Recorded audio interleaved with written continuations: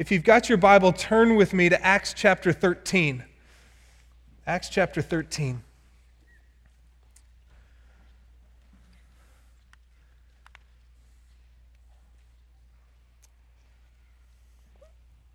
When I was, years ago, was on staff at Denton Bible Church, and even as a college student at North Texas, attended Denton Bible Church. Pastor Tom Nelson, huge influence in my life. I like to say back in those days, the greatest preacher in the world. I only heard him on one occasion talk about his mechanics, if you will, of how he put together a sermon. What he kind of thought about as he was studying a passage of Scripture and getting ready to preach it. And there were four big ideas. Number one was focus. As he studied the passage of Scripture, he wanted to look for what's the focus of this passage. If you've ever taken a preaching course or maybe even a public speaking course, this is the big idea. What's the one big idea? What's the focus of this particular passage of Scripture that is meant to be brought home to God's people? Focus. Secondly was flow.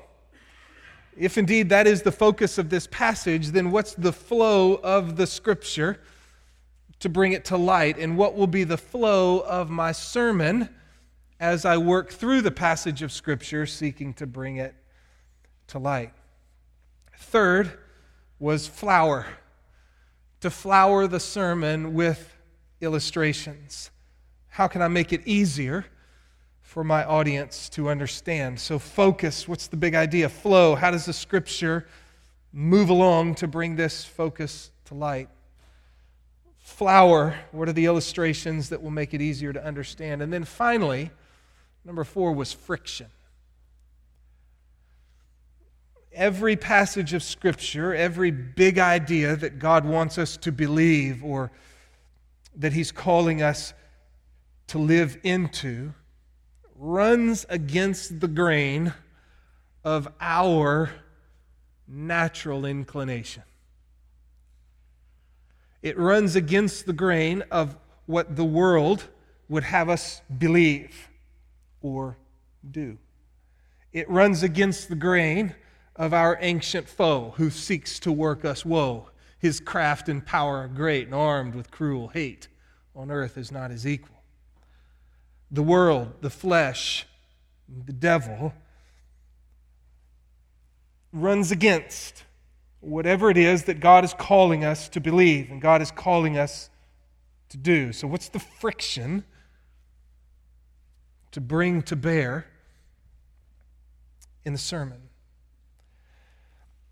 I think that's what's going on, at least in the passage that's before us this morning. There's always a friction between God's way and the wrong way. The wrong way I'm summing up in the world, the flesh, and the devil.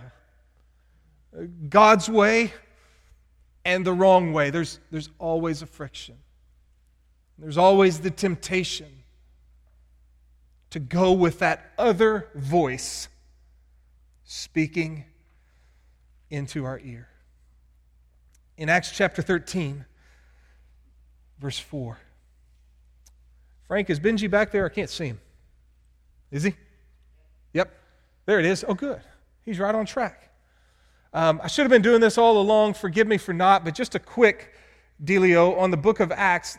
Remember, Jesus was crucified, buried, and risen from the dead there in Jerusalem, ascended into heaven, sent His Spirit, and the early church began to proclaim Jesus in Jerusalem. That was in Acts chapter 1:1 to 2:47, and then 3:1 to 6:7 as well. The gospel birthed in Jerusalem and then expanded within Jerusalem.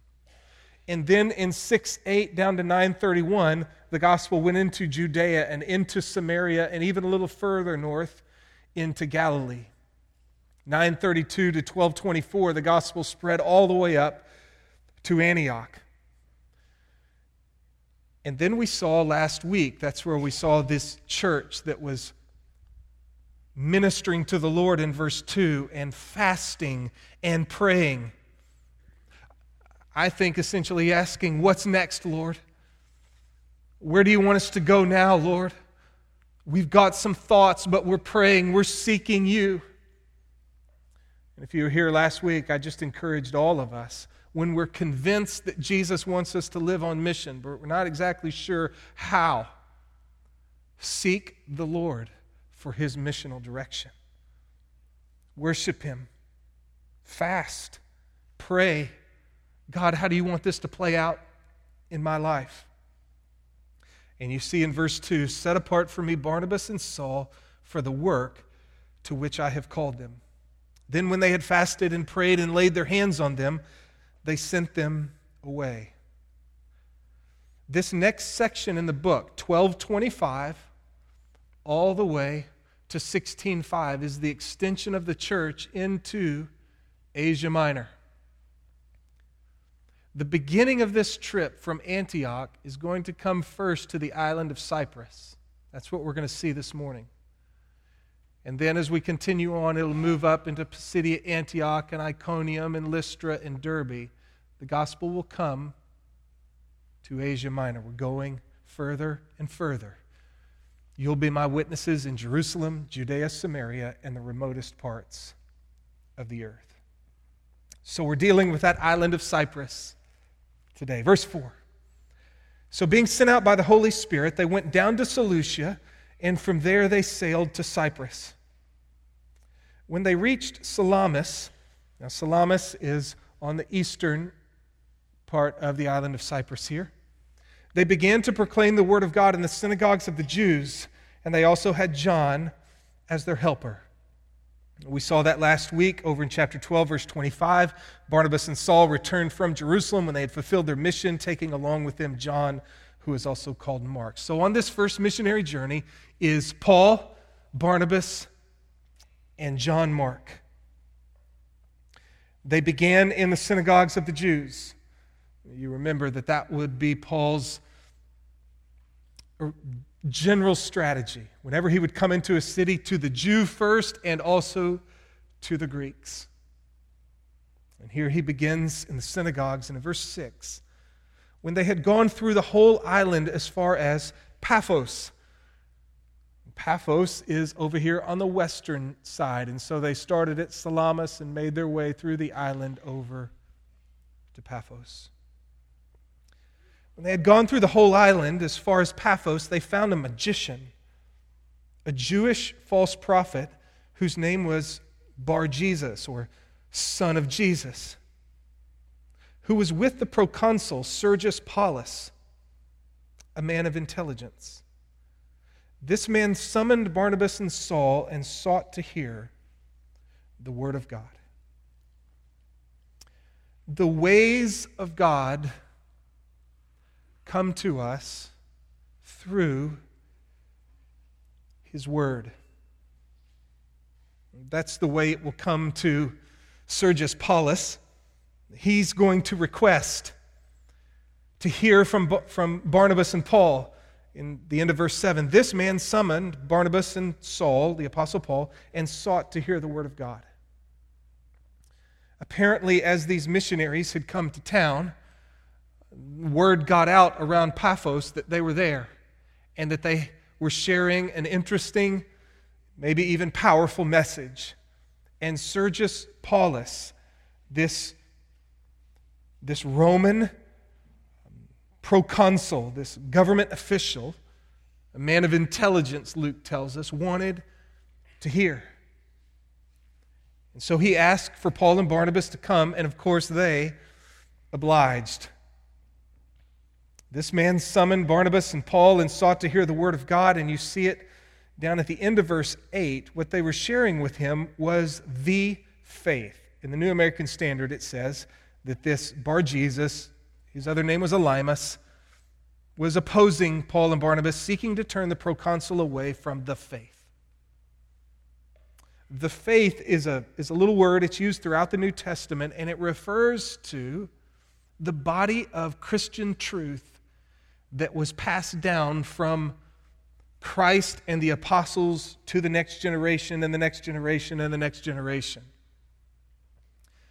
Maybe the most famous passage about it is in the book of Jude, where it says that we are contending for the faith once for all delivered to the saints. And the New Testament scholars will tell us it's at least made up of three big ideas, this faith. Number one, it's made up of the words and the works of Jesus.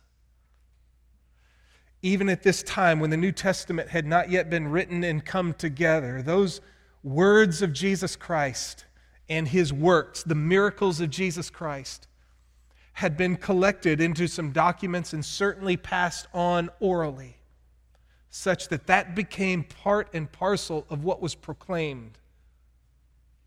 The teaching of Jesus, the miracles of Jesus, and the significance of both of those. That was part of the faith that Barnabas and Paul would have shared with this man. Another part of it would have been the large, grand story of redemption. Not just the words of Jesus and the miracles of Jesus, but we believe that they would have set this into the larger picture of God's purposes in the world. The creation, the fall, redemption through God sending his Son Jesus Christ into the world to live and die and rise again. And that by believing in him, one could have the forgiveness of sins and reconciliation to God and the hope of eternal life. Creation, fall, redemption, and then the consummation of all things when Jesus would come again. And so you can imagine, Sergius Paulus says to Paul and Barnabas, I want to hear what y'all are up to. And they would have told him about Jesus, what he taught, what he did. And they would have told him the grand story of the salvation that has come into the world through Jesus Christ. And then finally, probably the faith consisted of the ethical teaching for the Christian life. That whenever someone comes to put their faith in Jesus Christ, the very Holy Spirit of God comes into them and begins to give them new desires and new power to live a new kind of life. So that's the faith. And it comes to us as well. Just as it came to Sergius Paulus through Barnabas and Paul, through the preached Word of God, so it comes to every one of Christ's followers today, through the pages of Scripture, as we read, through the teaching and the preaching of God's Word, as we put ourselves under it. The ways of God are here. Who He is, what He's done and is doing, who Jesus Christ is and what He has accomplished for His people, how you and I are to live as followers of Christ, where history is going in the end. Here is the faith, once for all delivered to the saints. It comes to us just as it did to Sergius Paulus, through the Word of God. But the ways of God that come to us through the Word, these ways of God are also contradicted in the world. Verse 8. But Elymas, the magician, for so his name is translated, was opposing them, seeking to turn the proconsul away from the faith. Sergius Paulus, a man of intelligence. Guys, I want to hear. Tell me about it.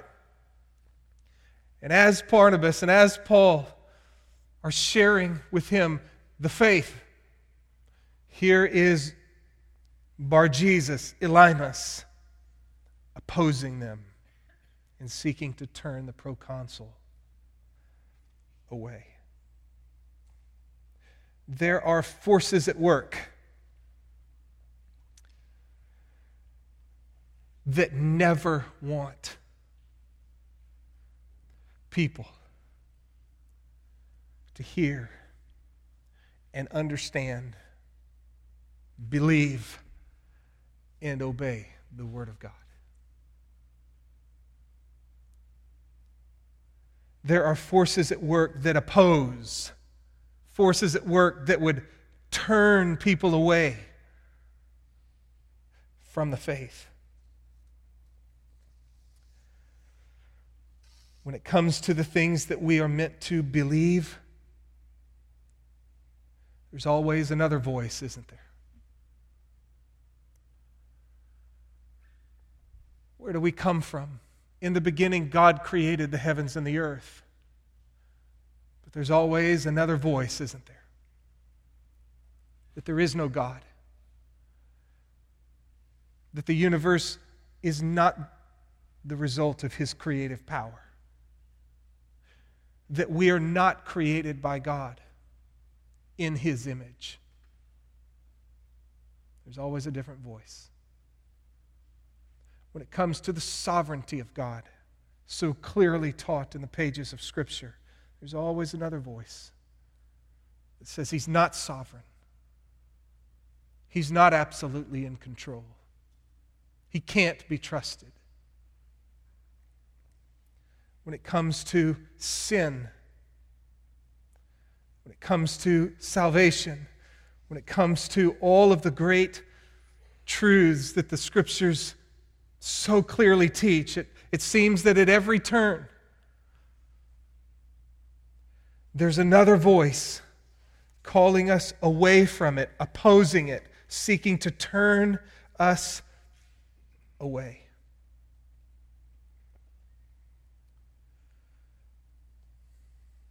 When it comes to what the Bible not merely calls us to believe, but when it comes to the ethical teaching of the Scriptures, what the Bible calls us to, how the Bible calls us to behave, there's always another voice, isn't there? There's always that inclination from our flesh, always the alluring world, always the busy devil who would oppose what Scripture is calling us to, who would seek to turn us away. The Spirit of God calls us to love the Lord your God with all your heart, soul, mind, and strength. To put Him at the center of our life, the priority of our life, to seek Him. And yet there's always another voice that seeks to bring Him out of the primary place of our life and to put ourselves or some other idol in His place.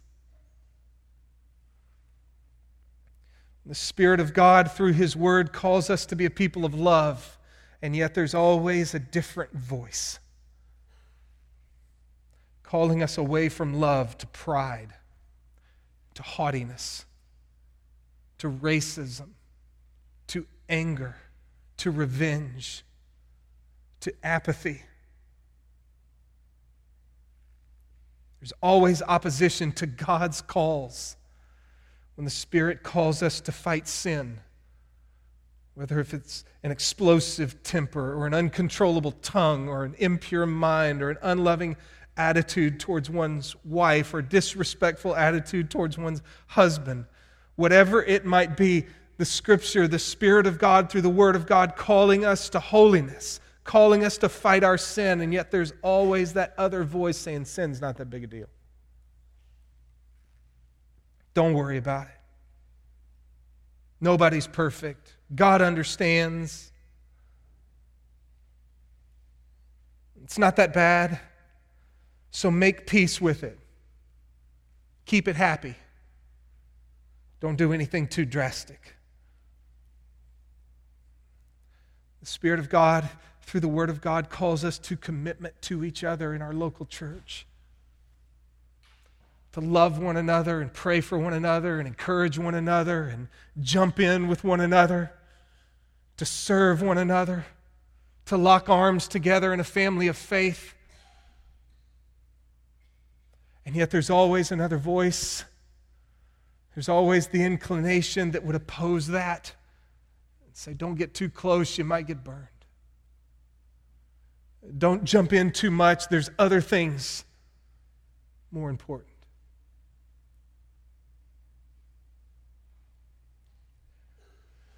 The Spirit of God, through the Word of God, calls us to a simpler kind of life that allows for sacrificial generosity to the church family and to world missions around the world. There's always a voice saying, no, it's yours.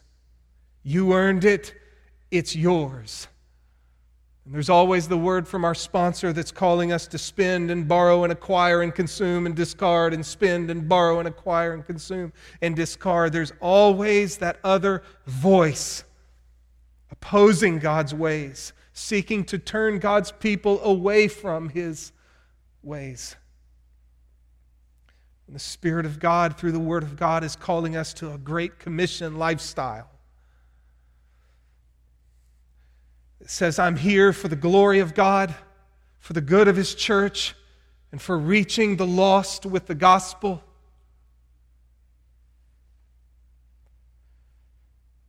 There's always another voice. It says, leave them alone. They don't really need the gospel. All is okay. The Word of God comes to us, but the Word of God is so often opposed.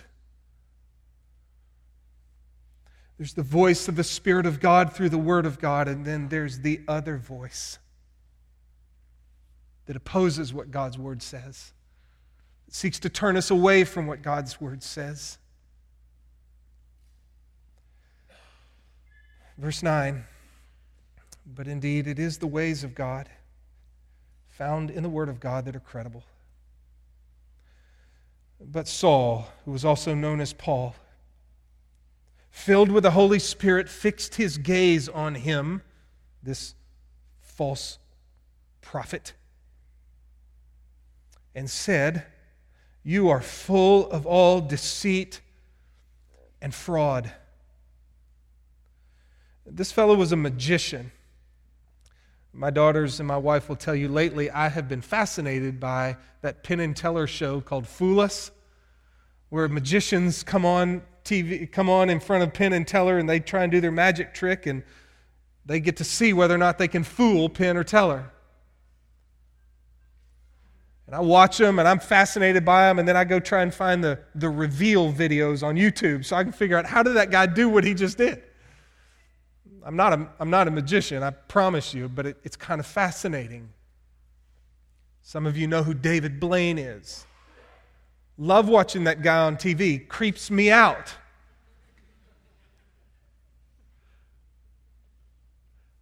Listen, you can imagine, those guys are good. And they fool people all the time. Particularly if you might think of some who are more naive. Apparently, this guy was good. He could do tricks in front of you. He could do magic stuff in front of you that would just flip you out. In particular, if you were more naive or more gullible. And he could manipulate you, and he could get you to believe what he wanted you to believe. He could get you to do what he wanted you to do, probably give him some money. Probably the idea around that word fraud. You're full of all deceit, fraud. He's a con artist. You son of the devil. Good night, Paul. He's probably, though, playing off of his name, Bar-Jesus. Son of salvation, son of Jesus was this man's name. And Paul is saying, no, you're not. You enemy of all righteousness, will you not cease to make crooked the straight ways of the Lord?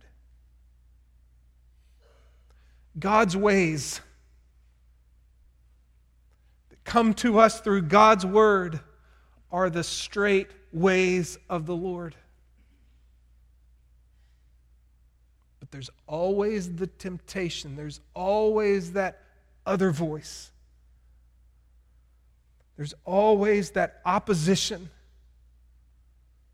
that tries to take the straight ways of the Lord and make them crooked, to lead us astray. Now behold, the hand of the Lord is upon you, and you will be blind and not see the sun for a time. And immediately a mist and darkness fell upon him, and he went about seeking those who would lead him by the hand. Can you remember a fellow in the book of Acts who just a few chapters earlier was struck with blindness? It was Saul, on his way to Damascus to persecute Christians, and he was met by Jesus and struck with blindness for a time. And here too is this man. It's interesting, God's mercy, that it's for a time. We don't know what came of this man, but hopefully something similar to what came of Paul. That in the midst of his darkness, he would have a chance to think and to pray, to ponder.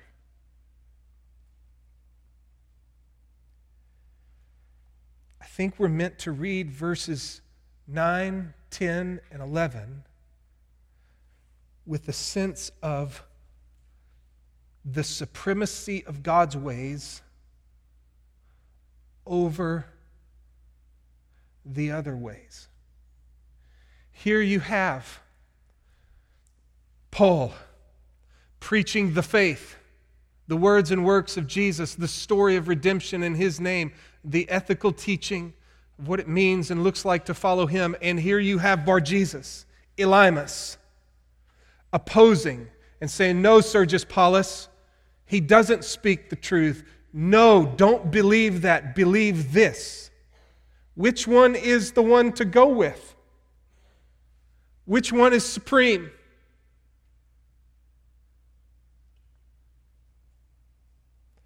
I think 9, 10, and 11 are there to show us that God's ways are always supreme. That He is the God of truth. He's the one to be trusted. That when the other voice is yapping and opposing and seeking to turn away and to take the straight ways of the Lord and make them crooked, we're meant to remember that here is the Word of God. Here is truth. This is what I'm to believe. This is how I'm to live. Here is where forgiveness is found, in Jesus Christ. Verse 12, then the proconsul believed when he saw what had happened, being amazed at the teaching of the Lord.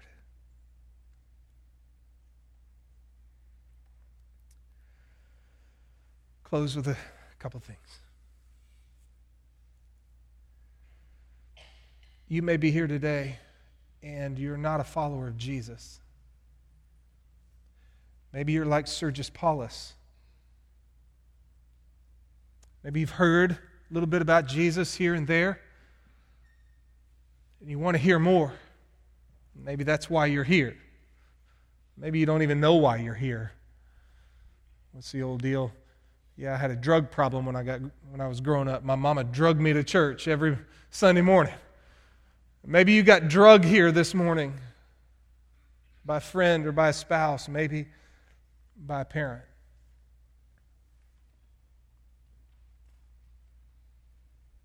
And you've heard of the faith. But there's also these voices that are saying to you, it's not true. Don't believe it.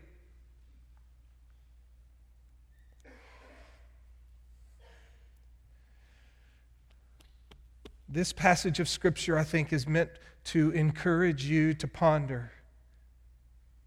Indeed, the Word of God is supreme. Indeed, the Word of God is true. And if you would, I would encourage you to go back to the Scriptures again. If you're an unbeliever, and you're tempted to shove this book aside,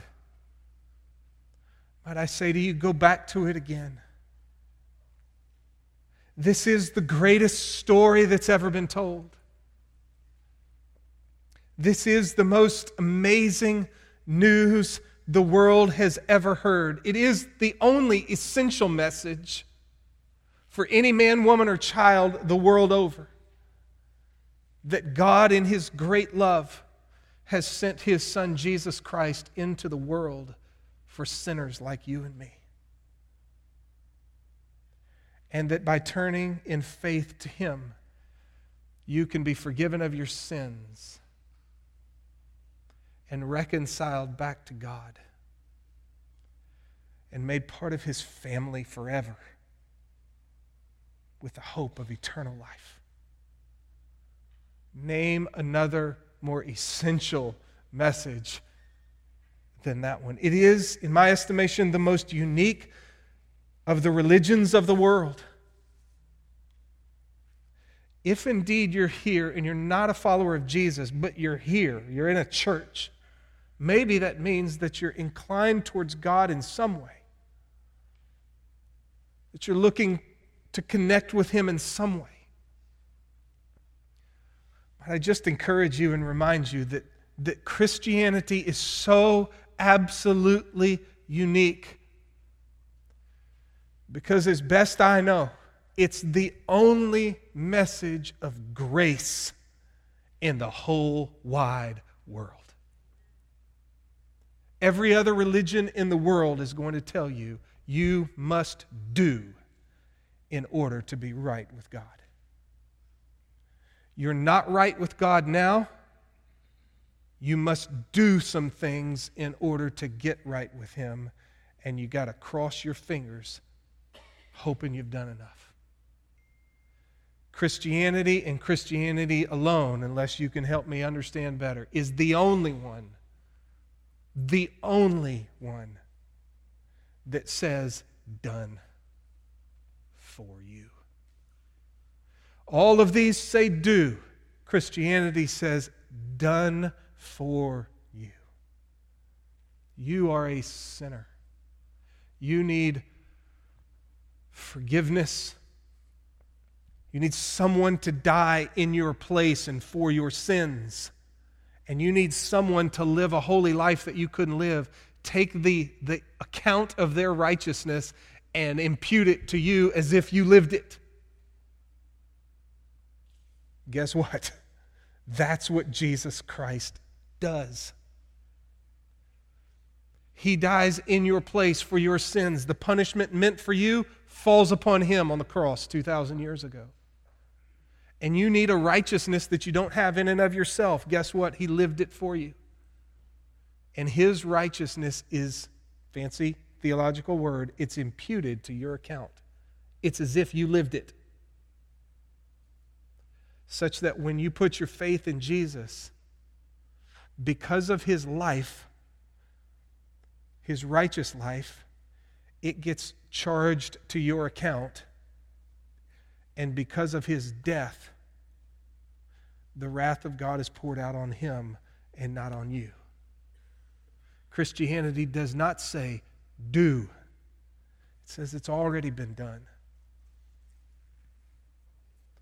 That's why if you pressed me and said, Mitch, you got to sum up the Bible in one word, I wouldn't say Jesus, though that'd be a good answer. One word, grace. Grace. Grace is God's unmerited favor towards sinners who only deserve His wrath. That's all of us. But here is Christianity. It says God acts in grace towards sinners like you and me. You will not find it anywhere else. It's the most essential, the only essential message. It's the most unique of all the religions of the world. In my estimation, it's the most authoritative in answering life's greatest questions.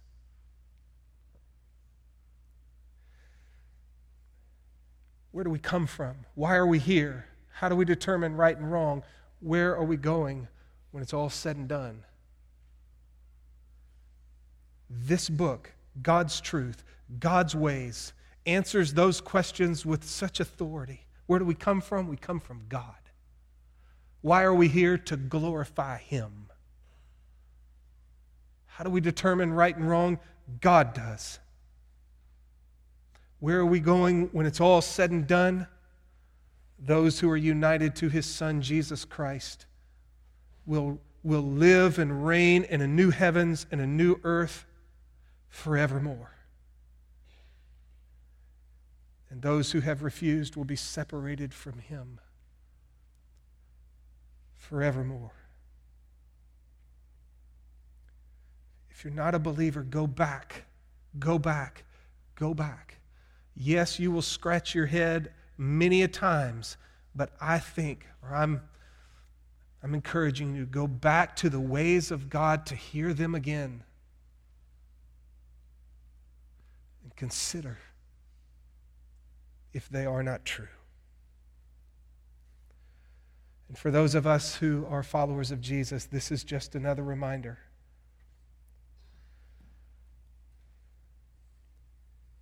To fight the good fight of faith. Fight the good fight of faith. It's always an issue of belief. Will I believe God's ways are true and best? Or will I listen to the other voice? Whether it's coming from the inclination of my own sinfulness or the allurements of the world, or our arch enemy working through both. Will I believe that God's ways are best? Or will I give in to that which is trying to turn me away? To believe something different, to live something different. It's an issue of trust. It's an issue of faith. It's an issue of believing that God's ways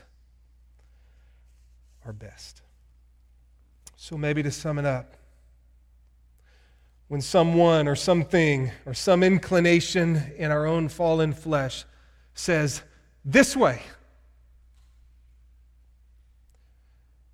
by God's grace, let's go God's way.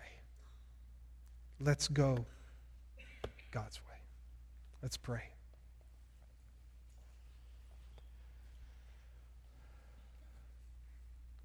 Father in heaven, I pray for my brothers and sisters as I pray for myself. Would you help us in the fight of faith to believe, to trust your word, your ways, and to be sober-minded, on the alert, knowing that there is always those who would make crooked the straight ways of the Lord. And oh, how tempted we can be to believe those crooked ways. Help us. Help us in those moments. There are always moments. To trust you, to believe your word. And Lord, for my friends here today that might not be followers of Jesus, might you draw them again to consider again the faith of God and His love in His Son, Jesus Christ, in His life, death, burial, resurrection, ascension, in the Holy Spirit who's given.